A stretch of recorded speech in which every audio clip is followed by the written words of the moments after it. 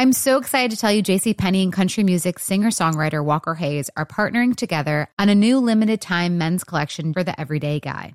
What I love about Walker Hayes is his laid-back nature. He's a family man, and being a country megastar while also having 7 kids, you know he likes to keep his style cool and casual. This new collection is perfect for the guy living the t-shirt life or someone wanting some fresh options that feel just as good. It's easy to wear, affordable styles that celebrate the ultimate family man, along with the quality, durability, and sensibility dads appreciate. Available online Saturday, May 4th at jcp.com and in-store Thursday, May 16th. Just in time for Father's Day. Limited time only. JCPenney, make it count. With AT&T in-car Wi-Fi, elevate your adventure by transforming your vehicle into a reliable Wi-Fi hotspot. Connect up to 10 devices up to 50 feet away from your vehicle, making it ideal for camping and road trips. Don't miss out on the fun. Embark on your next adventure today. Visit att.com/in-car Wi-Fi to check if you're eligible for a free trial. Always pay careful attention to the road and don't drive distracted. Wi-Fi hotspot intended for passenger use only when vehicle is in operation. Compatible device and vehicle required. What does every grocery store aisle now have in common? Products that come in paper packaging. And we don't just mean the obvious ones like cereal boxes and juice cartons. From beauty products to boxed water, there are more opportunities to go papertarian than ever before. So why should you? Because paper comes from a renewable resource and can be recycled up to 7 times. Simply put, it's the smart choice for the environment. And it turns out, the easiest choice for you. Learn more at howlifeunfolds.com/papertarian. This is the Steelers Preview Show presented by Unibet on WDVE Pittsburgh. Here are your hosts, Mike Prisuta and Matt Williamson. Good evening and welcome to our Week 2 edition of Steelers Preview. Mike Prisuta from the DVE Morning Show and SNR and Steelers.com, joined by Matt Williamson of SNR and ESPN Pittsburgh and a bunch of other all kinds outlets, of stuff. right? Yeah, you're everywhere. You're omnipresent. Merrill Hodge is the third member of our team. He'll be along at about 7:20 or so as we get you ready for Week 2. The Steelers hosting the Raiders. Matt, I got to start by saying I have a hard time saying Raiders after the city in which the Raiders now play because without question, I grew up in a world where the Raiders played in Oakland. Yeah, I grew up right around here, and as early as I could remember, my family, parents, aunts, uncles told me, the Browns, the Bengals, the Oilers, that's not the team we hate most. It's the Raiders. And even the Cowboys after the 2 Super Bowls. But as a 7-year-old in about 1980 or so, I was taught very early you hate the Raiders more than anybody. It was a glorious time to grow up embracing hate, and they were just the guys to do it. But history, I think, taking a back seat. These teams don't play all that often anymore, and things aren't now what they were back then. And I think for the Steelers team, Matt, coming off of a 23-16 win in Buffalo, you at least had them covering the points last week. Yeah, I had the under and the Steelers plus points, but didn't have them winning. I didn't have them winning either. I had them losing more handily than you, and they went out there and figured it out as they went along. Not a Mozart, as Bill Cowher might say, right. But enough to get the job done. From your scout's perspective, what's the number one thing that jumped out at you watching that game unfold? I mean, the obvious one is just the dominance of the defensive front and the defense as a whole, but especially the front. I'm sure we'll talk about that a lot for this upcoming game. I think the Bills are a more formidable challenge in that regard than the Raiders, and that's frightening from a Raider perspective, and the Steelers are home versus on the road, and Raiders on a short week and all those things. The offense, to me, is a work in progress, and Coach Tomlin said something along the lines of, we're not out there for style points, and I think that's especially true in a one like this where you got a lot of rookies playing, a lot of new guys in a brutal building, trying just to scratch by and get whatever they could, and they did, and they got a couple breaks as well. Allen missed some throws, and they got a bounce or two, but they were the better team in my opinion, and they showed a lot of resiliency. So. Big win. Didn't quite see it coming, but I do think the Steelers are a bad matchup for Buffalo in general, and I think they're a bad matchup for the Raiders. Yeah, I'll get to some Raiders stuff in a minute. Yeah. But like you, that defensive dominance was attention-getting from my perspective. And how they did so many different things with all the division of labor stuff in the secondary, and the linebackers lining up everywhere, all over the place, and just used a lot of bodies too. Rotation, and kept people fresh, and it was impressive. And listen to Mike Tomlin talk about that after the game. He said we understood, and he was trying to be diplomatic. He said we were concerned we might not have the fluidity on offense.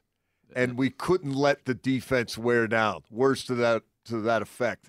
And what he was saying there was, hey, offensively, it's not happening right now. Right. So the defense has to do the heavy lifting. And for him to acknowledge that, I thought was really revealing. Coaches usually don't do that. No, and right. I don't think that's going to change overnight. I don't think it's going to change on Sunday. I don't think it's going to change maybe throughout September. It's going to take a while for this line to coalesce. And until that line coalesces, it's going to be really sporadic, isn't it, in terms of what they're able to do offensively? I tend to think so. And, you're also implementing a new system that's not going to be learned overnight. Quarterback looked questionable to me, to be very honest with you. I didn't love the way he threw the football. But I do think those young skill guys have a lot of promise, and I have great faith that they will be a very solid group. I mean, tight ends, running backs, receivers. There are worse lines out there in the league, to say the least, and might be playing one of them Sunday. Yeah, and it's a really revamped line, and made little sense to me in the offseason why the Raiders took that approach. But they got out of it with a win. You got to realize how many rookies were playing their first game on the offensive side of the ball too, that they were counting on for massive numbers of snaps. So you got to think the comfort with the league will get better. But I'm moderately confident in the offense, but we'll see. I mean, it wasn't pretty for a long stretch. Even the second half wasn't great. I'll tell you something else that jumped out at me. He's watching that second half. The amount of times that the Steelers went shotgun as opposed to under center, and I charted it. In the first half, it was 14 shotguns and 9 under center. Okay. And that includes the kneel down at the end of the first half. That was an under center snap, obviously. Okay, yeah. In the second half, 27 shotguns and 5 under center. And 2 of the 5 were the 2 kneel downs after they recovered so they don't the onside kick. So basically what they did was, what somebody did was, say at halftime, okay, that's it for the Matt Canada offense. We're going back to shotgun, 3 wide receivers, a tight end, and a running back, and we're throwing it. Yeah, and my number that I came up with was similar to that, was when Ben threw the football, 91% of the time he was in shotgun when it was all said and done throughout the course of that game. So, and heavier in the second half, of course. I'm sure he would be the first to tell you, if you gave him true serum, that he's more comfortable in the shotgun. I get that. But I don't think they're going to abandon the Canada offense or the motions and that type of thing. But sometimes it's just get the quarterback as comfortable as possible. Yeah, I think we're going to still see it. Yeah. I think we'll see it early in games. Mm-hmm. And who knows, if they get ahead, maybe they get a pick six, maybe somebody returns a punt for a touchdown. As long as things are comfortable, I think we'll see it. I think when push comes to shove and you come out of the locker room in the second half and you're down 10 and you went punt, punt, punt, punt, punt, kneel down. Right. So much for the Matt Canada offense. We're going back to who we are and doing what we do. Yeah, not to dispute that, because that's how sports work. Let's just get comfortable. Their play action numbers, though, were very, very high as opposed to last year. I mean, those type of things are an accident. Stuff where the tackle would come out and line up on the one side, then shift over to the other side before the play. That was really something. And I'm sure that had Buffalo flummoxed. Yeah, I'm sure they blew them away with that one. Yeah. I don't know. I still have hope for the scheme, to say the least. The execution up front and at the quarterback position, to me, had to be better. But we'll see. And I think the running game has promise and should get going this week. But I don't know. I have a hard time putting a flag down on where this offense is right now. Which is to say, you know exactly where it is right now. Not so great. Yeah. It's not so great, yeah. But nobody was expecting Air Coryell coming out of the chute. Nobody was expecting anything but what we knew they were, which was a offense in transition and an offensive team in development. And yes. You mentioned all the new players and the new schemes. Right. It's going to take a little while. It's going to take a little while. I mean, I think that's the point, and you've said that a few times. it's going to take a little while. You know, you hope you take a step forward against this defense that's coming to town in your own building. But, you know, you got a huge play on special teams in week 1.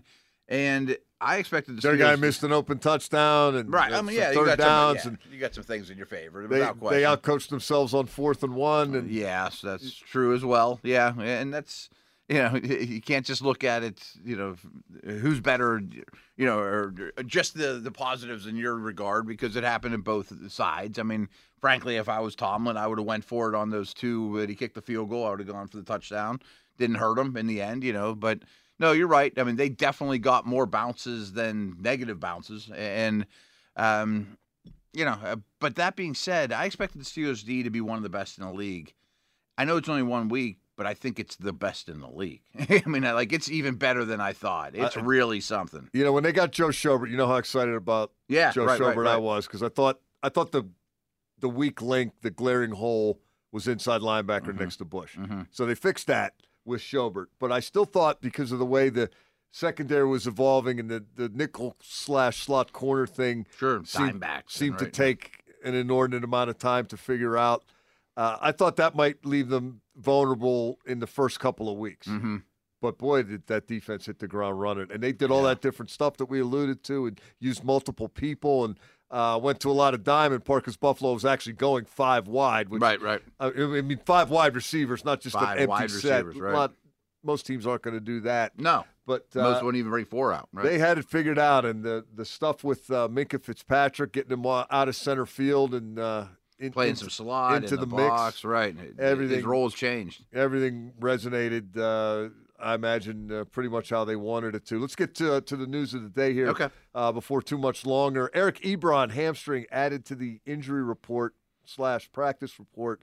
Did not participate today. Carlos Davis, defensive tackle, knee, did not participate. Everybody else is locked and ready to go. Robert Spillane upgraded from limited to full participation after that shin injury during the pregame warm-up. That's all that was, right? I mean, who's to say? But I watched the game from here, so that right. I did too. I didn't know any other news than that. Yeah. I'm just going to take it at face value, but that was odd. Raiders got some injury issues potentially.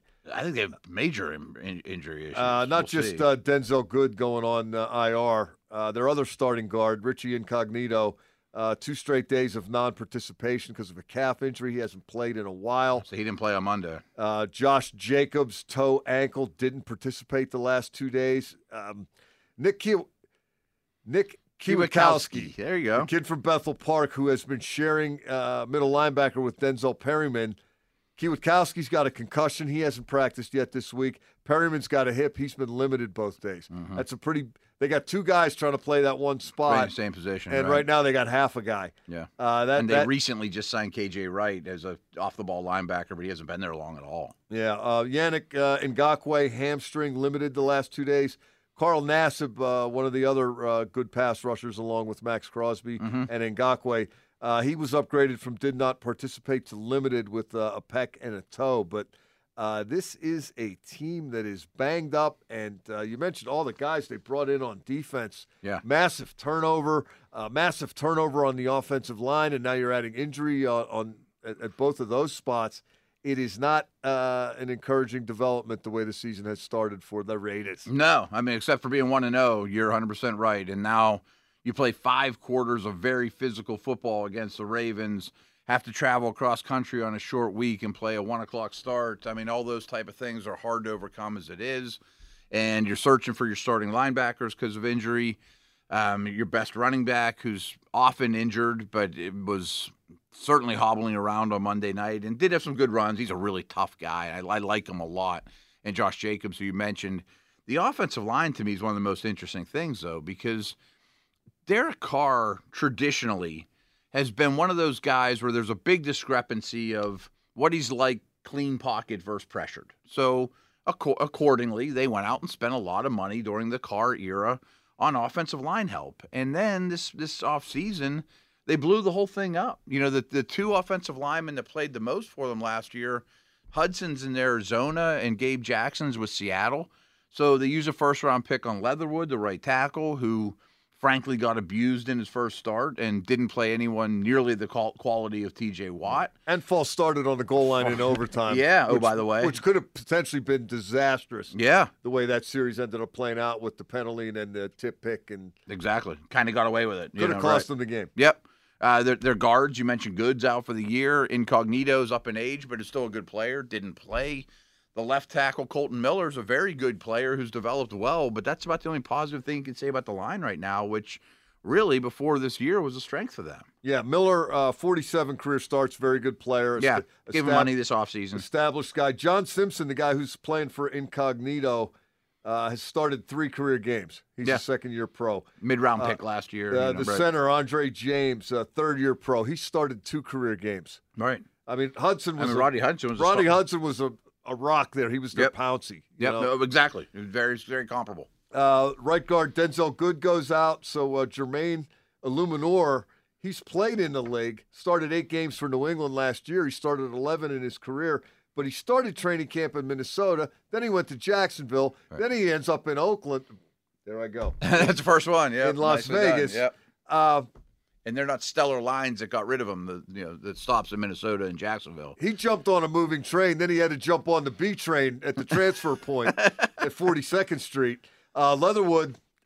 First-round pick. Someone Alabama guy that I wasn't doing cartwheels over. No. When we were doing all those pre-draft shows. Yeah, I mean, he's a fine prospect.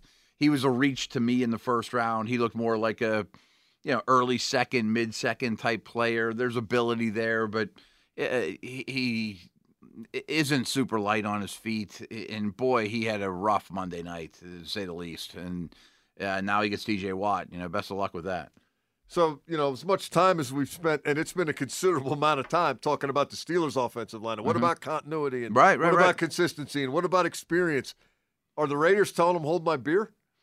Yeah, and so are 6, 7, 8 other teams, to be honest with you. Watch the Giants tonight and tell me if you'd swapped their line with the Steelers. Watch the Bears. I mean, there are some bad ones out there.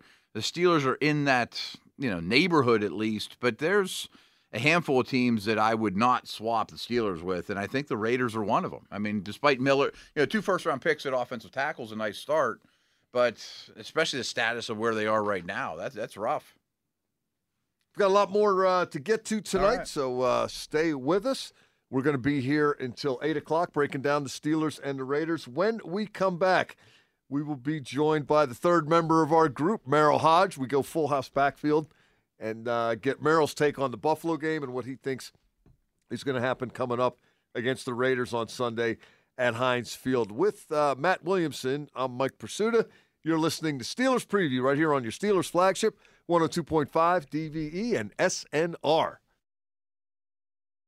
Back to the Steelers Preview Show, presented by Unibet on DVE.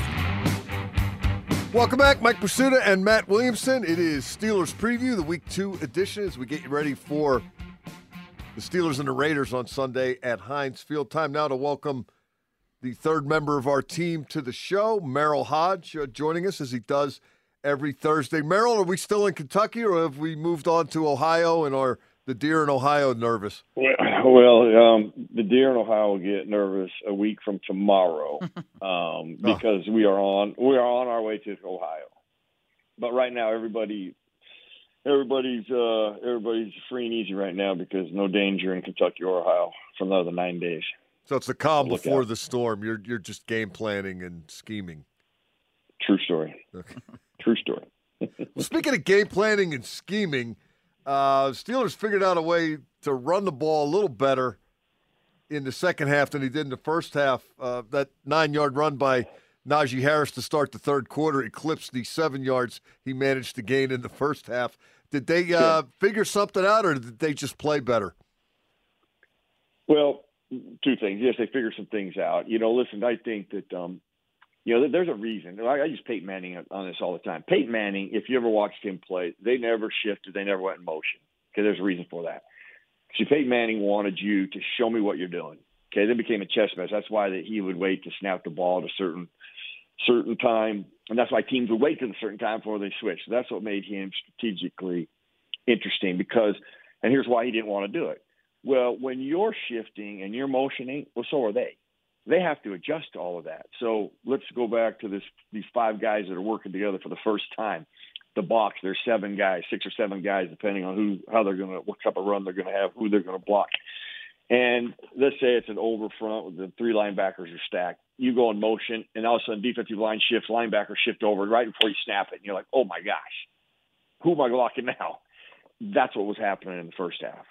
And obviously they realized that. They're like, okay, let's not do that. Let's not do that in the second half, and let's go on the gun, and let's run from that. And they were much better. Then they got people accounted for, because the one real problem in the first half, they just weren't accounting for people. You could tell that they would come off the ball and be 5 guys like, where is everybody? Because I've been there. I remember some of the first games I had. I was like, they snapped the ball. I'm like, where'd everybody go? Meanwhile, quarterback's laying on the back, and the guy was supposed to block, ran right by me. So I get that. So smart by the staff to realize that. Like, let's not keep doing that to ourselves. And they clarified things and simplified it for them, and they did better. And they did a much better job when they ran the football. And then you get Najee going. I mean, he's a gifted, dynamic runner. Something that will not be recognized or even talked about. That I'm telling you, this kid was incredible at. I loved him in Alabama for this. Some of the blitz pickups that he had in that game were unbelievable. But they're not going to be on Sports Center or highlights, and nobody usually sees them. But when you watch tape, you get to see all the things that he did. Did he have 100 yards rushing? And people, they kind of think that's the standard of a back. And because they didn't have a good game. Really incorrect. He was really awesome in pass protection and helping out and doing little things that the young guys usually don't do very well. Merrill, you mentioned the shotgun, and Mike and I were just talking about, when it was all said and done, 91% of Ben's throws in that game came out of the shotgun, and even heavier in the second half of the first. Do you have a preference with this offense, this quarterback, this system of shotgun versus not, or do you not feel strongly either way so much? Well, listen, you got number 7 is a Hall of Famer. Okay, he's at a certain stage in his career that you just can't, you're asking too much of him to just stay in the pocket and throw the football on a consistent basis and win. Just because you guys up front aren't good enough right now. Even though they actually did a pretty good job. I'll tell you this, from a pass block, when it became very simple, and defenses just rushed them in a generic way, they were good. It's when they started stunting and twisting, which is going to be a problem in this game and going forward until they can handle it. They didn't handle that very well. So that's what happens when you start throwing the football. So you watch the game, the Raiders are going to watch that, and you're going to see a lot of that. They're going to see that. They will see a lot of this from everybody, even if they don't do it a lot, just because the Steelers have a problem with it. But to answer your question, if they're going to be most effective to get their offensive line rolling and to even have Ben be most effective and Najee most effective, is how they can generate shots down the field. It's going to probably have to be under center and doing some hard run action stuff. But I'll be honest with you, they didn't do that very good. When they tried to do it, it just it looked like they were confused, or didn't trust it. So, that's a process too. If you don't have that, you just don't do it because you try to get better at it, but you don't keep leaning on it if they're not doing it well. It's just like the run. They went back to some very generic things, some simple things to help them get going. And they probably have to do that from the run action perspective. Now, the one thing that you do have in number 7 that some other teams don't have is if you're forced to do that, he's a good enough decision maker, and he's got a big enough arm, and he's still athletic enough to be productive there. You just can't think you're going to be a successful season by doing that a majority of the time, because he's as bad as he played, because he didn't have his best game. He really had to make the one throw in that game that mattered, that 3rd and 3, and he did. I mean, he put it right on the money. I mean, and that's the difference between being an elite quarterback in this league versus not. Like Lamar Jackson in the Monday night game, 3 times that same scenario, and he won't even throw the football. And he'll never be able to throw the football. There's no evidence to say otherwise, and that will always be the weak link to the Ravens. When they get put in those critical moments like the Steelers were, their quarterback's not going to produce like that. And yours did. But to really to answer it, they're not going to be able to function like they did last year and have a successful season. They are going to have to get under center more. They're going to have to generate stuff from the passing game from there. And I think they will continue to work on that and get better at it as the season goes on. Merrill, there's been a lot of conversation back here in Pittsburgh about that last drive that you referenced, and it was all passing. To me, they made the Bills use their timeouts. They moved the ball down the field, and they got points, which made it a 2-score game. I don't care if you run it to get there, throw it to get there, do back flips 10 yards at a time to get the ball down there. I thought it was a very successful drive. Would you prefer they do the old school grind it out, run thing there, or did the job get done sufficiently? Here, every game is going to be different. See, this is the luxury of having number 7 versus having number 8 in Baltimore, okay? You can go to number 7 if you need be, okay? They weren't really, even though they ran it better in the second half, it wasn't something that was, and I'm sure that they felt at that point, was what was going to get the first downs and get us in position to end this game. It's not going to finish it for us. I think would they eventually like to get there? I don't think there's any question. But I think every game will always be different. And because you have 7 there, you can always go there. And that's the luxury that you have. You can always go there. But I am sure that there is no doubt that they would like to do it the traditional way and end this thing by knowing, we're running it, so do we, and we're still going to get first downs and touchdowns if we have to. But I think they get there to that point. But in this particular game, I think it was exactly what they felt was the best thing to get the win. But I think every game it will clearly be different as we evolve in the season, and hopefully they have options when they get to that point. And it can be they can line up under center and finish with first downs. Merrill, the Steelers' defensive pass rush was just fierce, and I can't imagine it not being like that all year. I mean, do you think this is a chance to be as good a one as we've seen around here? I mean, to get that kind of pressure without blitzing, to me, really stood out. Well, there's absolutely no doubt they did a great job of their rotation. They had a fresh group, and everybody seemed to contribute in some fashion and was making plays when needed. Melvin Ingram is awesome because he can go both sides. Giving guys the break to be able to do that. Listen, is just part of the equation. What's not probably appreciated enough is what was happening on the back end from the beginning of the pass play to the end of the pass play, because you also got to take away quick throws too, which I'm telling you, that secondary was incredible. You'd have thought they'd been playing together for years. I mean, how they orchestrate and work together. There's only one time that they got beat, and actually Josh Allen missed it. That's kind of been Josh's weakness, his ability to complete the deep ball. He'd gotten better at that. But that's what I always say. If you have a weakness, from that perspective, it's usually going to rear its ugly head at critical moments. And it did at a critical moment. He had him wide open. It would have been a touchdown if he completed it. That's the only error they made in that entire game. I mean, people, and when they caught the ball, they got tackled. They didn't have a lot of big runs, but they were outstanding. That's good pass defense, is the combination of pressure and coverage. They work in unison because you give them the time to get there as well. So it's part of the secondary helping you get that time to get there. But if they can keep that up, I'll say this. We might not mention it, but the thing that actually stood out is that 3rd and 3 and the 4th and 1 play, because those changed the game. And that was how they defended the run. You got Minkah Fitzpatrick, who comes 12 yards deep from the secondary and does a perfect job of making a tackle to make it 4th and 1. That was amazing. I've never seen a guy come at a runner with that kind of speed.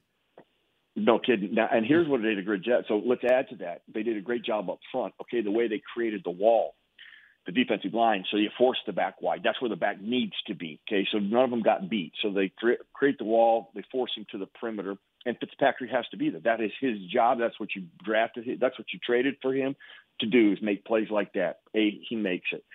Well, then the 4th and 1 play. Now, Cameron Sutton gets, if you remember, the Bills took their wide receiver and went in motion across the formation. The reason they do that is they bring that defensive back in there who doesn't usually play in the box.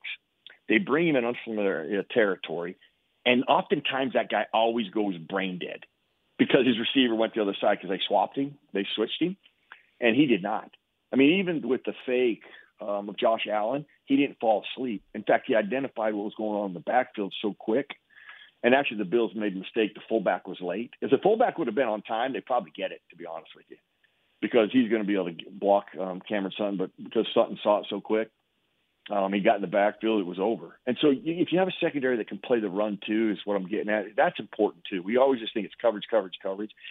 Man, how they play the run's important. I'll be critical this week. And this is a power running team. They're going to run the football at you. You know, there's going to be runs that get to the perimeter and get on the edge, and your secondary has to be able to tackle. And if they do that, man, you're more deadly as a run defense versus just your box players. Well, when I watched the game live, I was really impressed with Cam Hayward. When I watched it again, I thought it might be the best game I've ever seen him play. Let me tell you was this. He that good? He actually had a really good playoff game. I mean, a game last year. I'm sorry, not the playoff game, but when they went up to Buffalo. I mean, he was the one shining moment. That guy.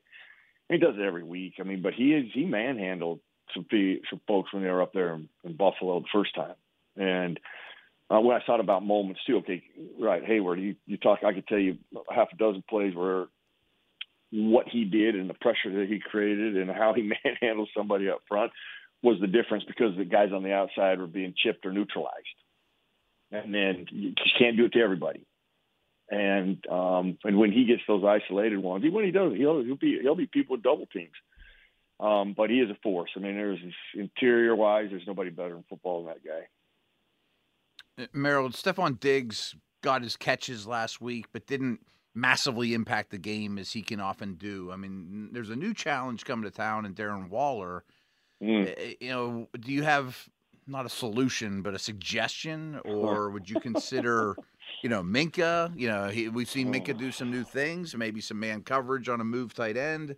What do you do with a guy like that? Well, last week they did a lot of good job on doubles. But here's what I would try to incorporate a game plan that had this in it. First of all, I would try to be as disruptive at the line of scrimmage when I know he's still. Okay, I got a shot here when he's still, because this dude runs like a deer. I mean, I'm telling you, when you see him in person, you'll be like, that ain't right.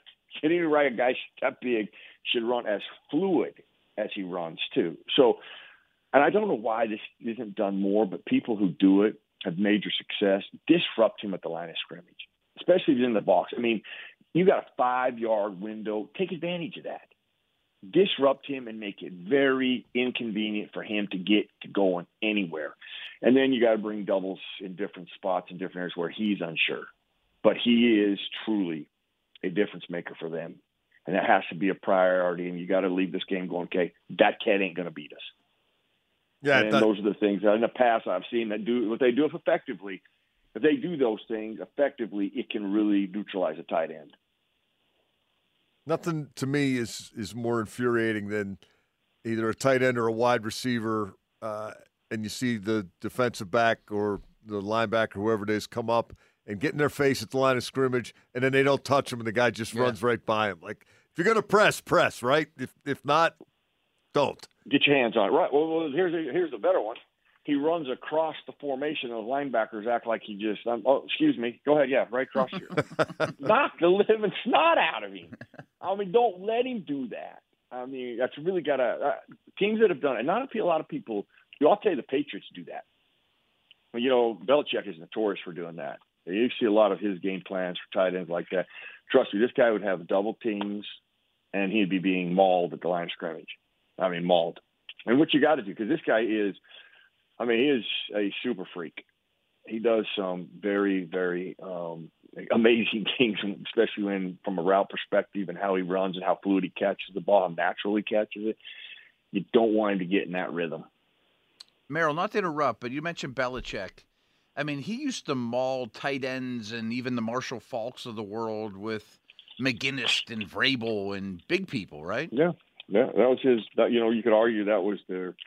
It was called Butcher the Back was their game plan in that Super Bowl they won, because Marshall Falk really was their priority not obviously in the running game, but in the passing game too. He was so versatile, and they called it Butcher the Back. So if he came to your side, no matter what your response, if you're rushing the passer, you divert and go hit him and knock him anywhere 5 to 6 yards off of his path out of the way, and then go after the quarterback. And then if he has a pass line of scrimmage and you see him, pop him again. He was irrelevant. And that's almost how you have to – this game, that's how important that guy is to the Raiders. And I think if you can handle it, do something in that manner in a fairly consistent basis, then you got a chance. You can't do it every single time. You know, you're not going to win that every single time. But, man, you make that a priority as the goal is to do it every time. And hopefully you win 70% of them. Merrill, one of the things you mentioned last week going into the Buffalo game was you wanted to see Devin Bush look less like an athlete and more like a football player. Did you? Yeah. Oh, my gosh. I'm telling you, what a transformation in how he played just from the discipline of the run, okay? Now, let's back up. Devin Bush, he's a young guy. Okay, he was all over the place. In the run, he was always overrunning things, underrunning things. He was never where he was supposed to be. In the passing game, he would decipher things quick enough. That's why people would target him. They go right at him, run right by him, get a first down or a touchdown. He was so much better. I mean, his run fits. He didn't overplay things. He was disciplined. He was played in structure. His pass defense was outstanding because when we talk about how well they were in the secondary, the linebackers are included in that. And sometimes we forget that. They're included in the process. And he was absolutely terrific. It was always exciting to see because you'd hoped you'd see that in your second year. You didn't, and that could be dangerous. But clearly in his third year, you know, the injury and stuff, people should be excited because he really showed the potential that he can have now with all that athletic ability as he transitions it to a good football player. Merrill, what's your take on John Gruden, not as a head coach, but as an offensive architect, play designer? I think he's pretty impressive. Yeah, well, listen, he believes in power football. Yeah. I mean, from a real, foundational perspective, because you watch in this game, he's going to run, they're going to come downhill at you. And the way they block it, they're not too fancy and a bunch of counter stuff. They're just coming downhill. Got big guys, their backs built like that. They're going to come down at you. And they're very, from a passing perspective, which is really one of his strengths, is they are a vertical passing attack. You know, that's why you go back to Waller. I mean, they use him in a lot of vertical ways, and they're going to take shots and they're going to damage it especially if they got you committed to the run. And that's why run the football is so effective because you now start being the dictator because you got to drop somebody in the box. Now you're limited. Now I know you can only do A and B. You don't have A, B, C, and D now. You got A and B, and I know I can create something that can attack both of those. And he's very good at that. So I've always been impressed. John worked with him a lot at ESPN. I've known him for years. I like him as a coach. I just like him as a person too. He's funny.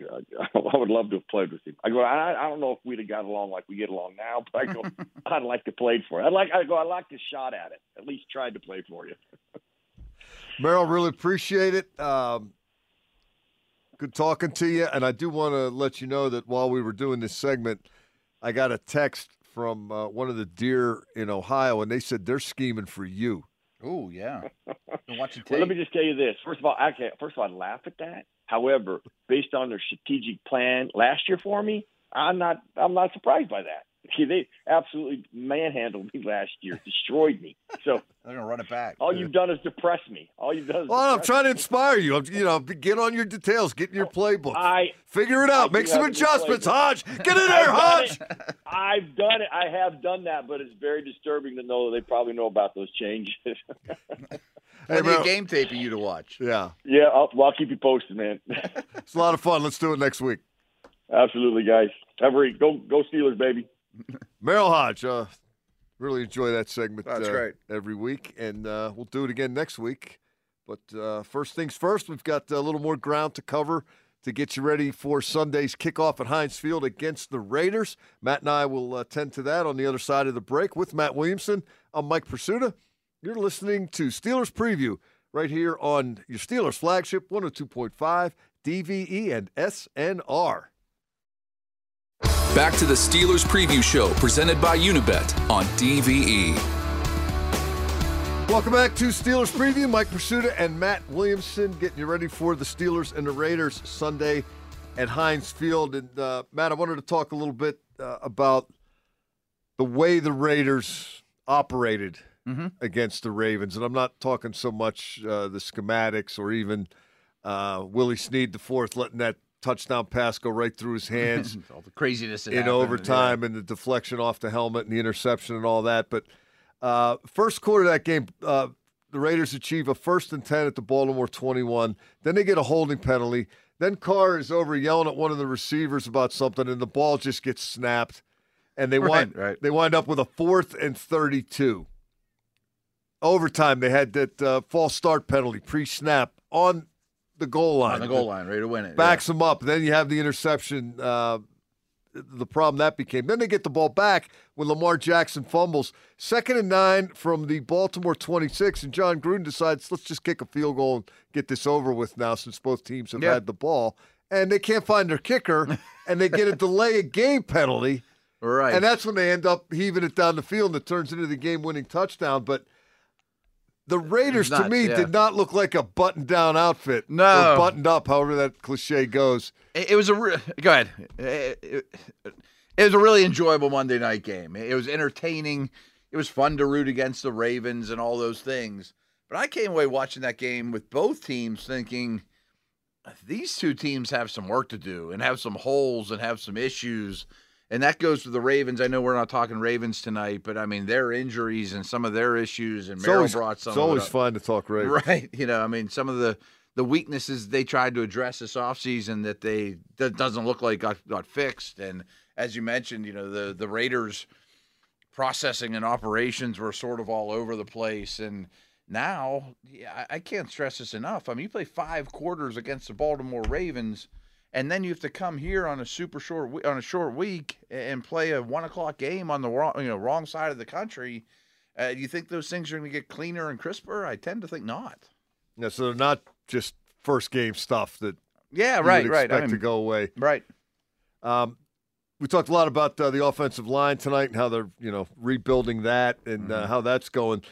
Defensively, Ngakoue spent last year with Minnesota and Baltimore. Quentin Jefferson, the Woody High product, was with Buffalo. KJ Wright from Seattle, you talked about him. Denzel Perryman from the Chargers. Casey Hayward Jr.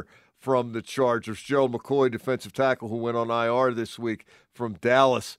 A lot of free agents and a lot of high draft picks the last 3 years. Sure. That are in various stages of getting there, but really none of them there yet, right? No, you're right. I mean, you got to remember when Gruden and Mayock took this team over, they had Amari Cooper, they had Khalil Mack. They traded those guys for, first-round picks that haven't really hit. They've had a lot of money to spend on their own guys, and they keep trying to rebuild this defense. And since that time when Gruden and Mayock took over the Raiders, they've allowed the most points in the league.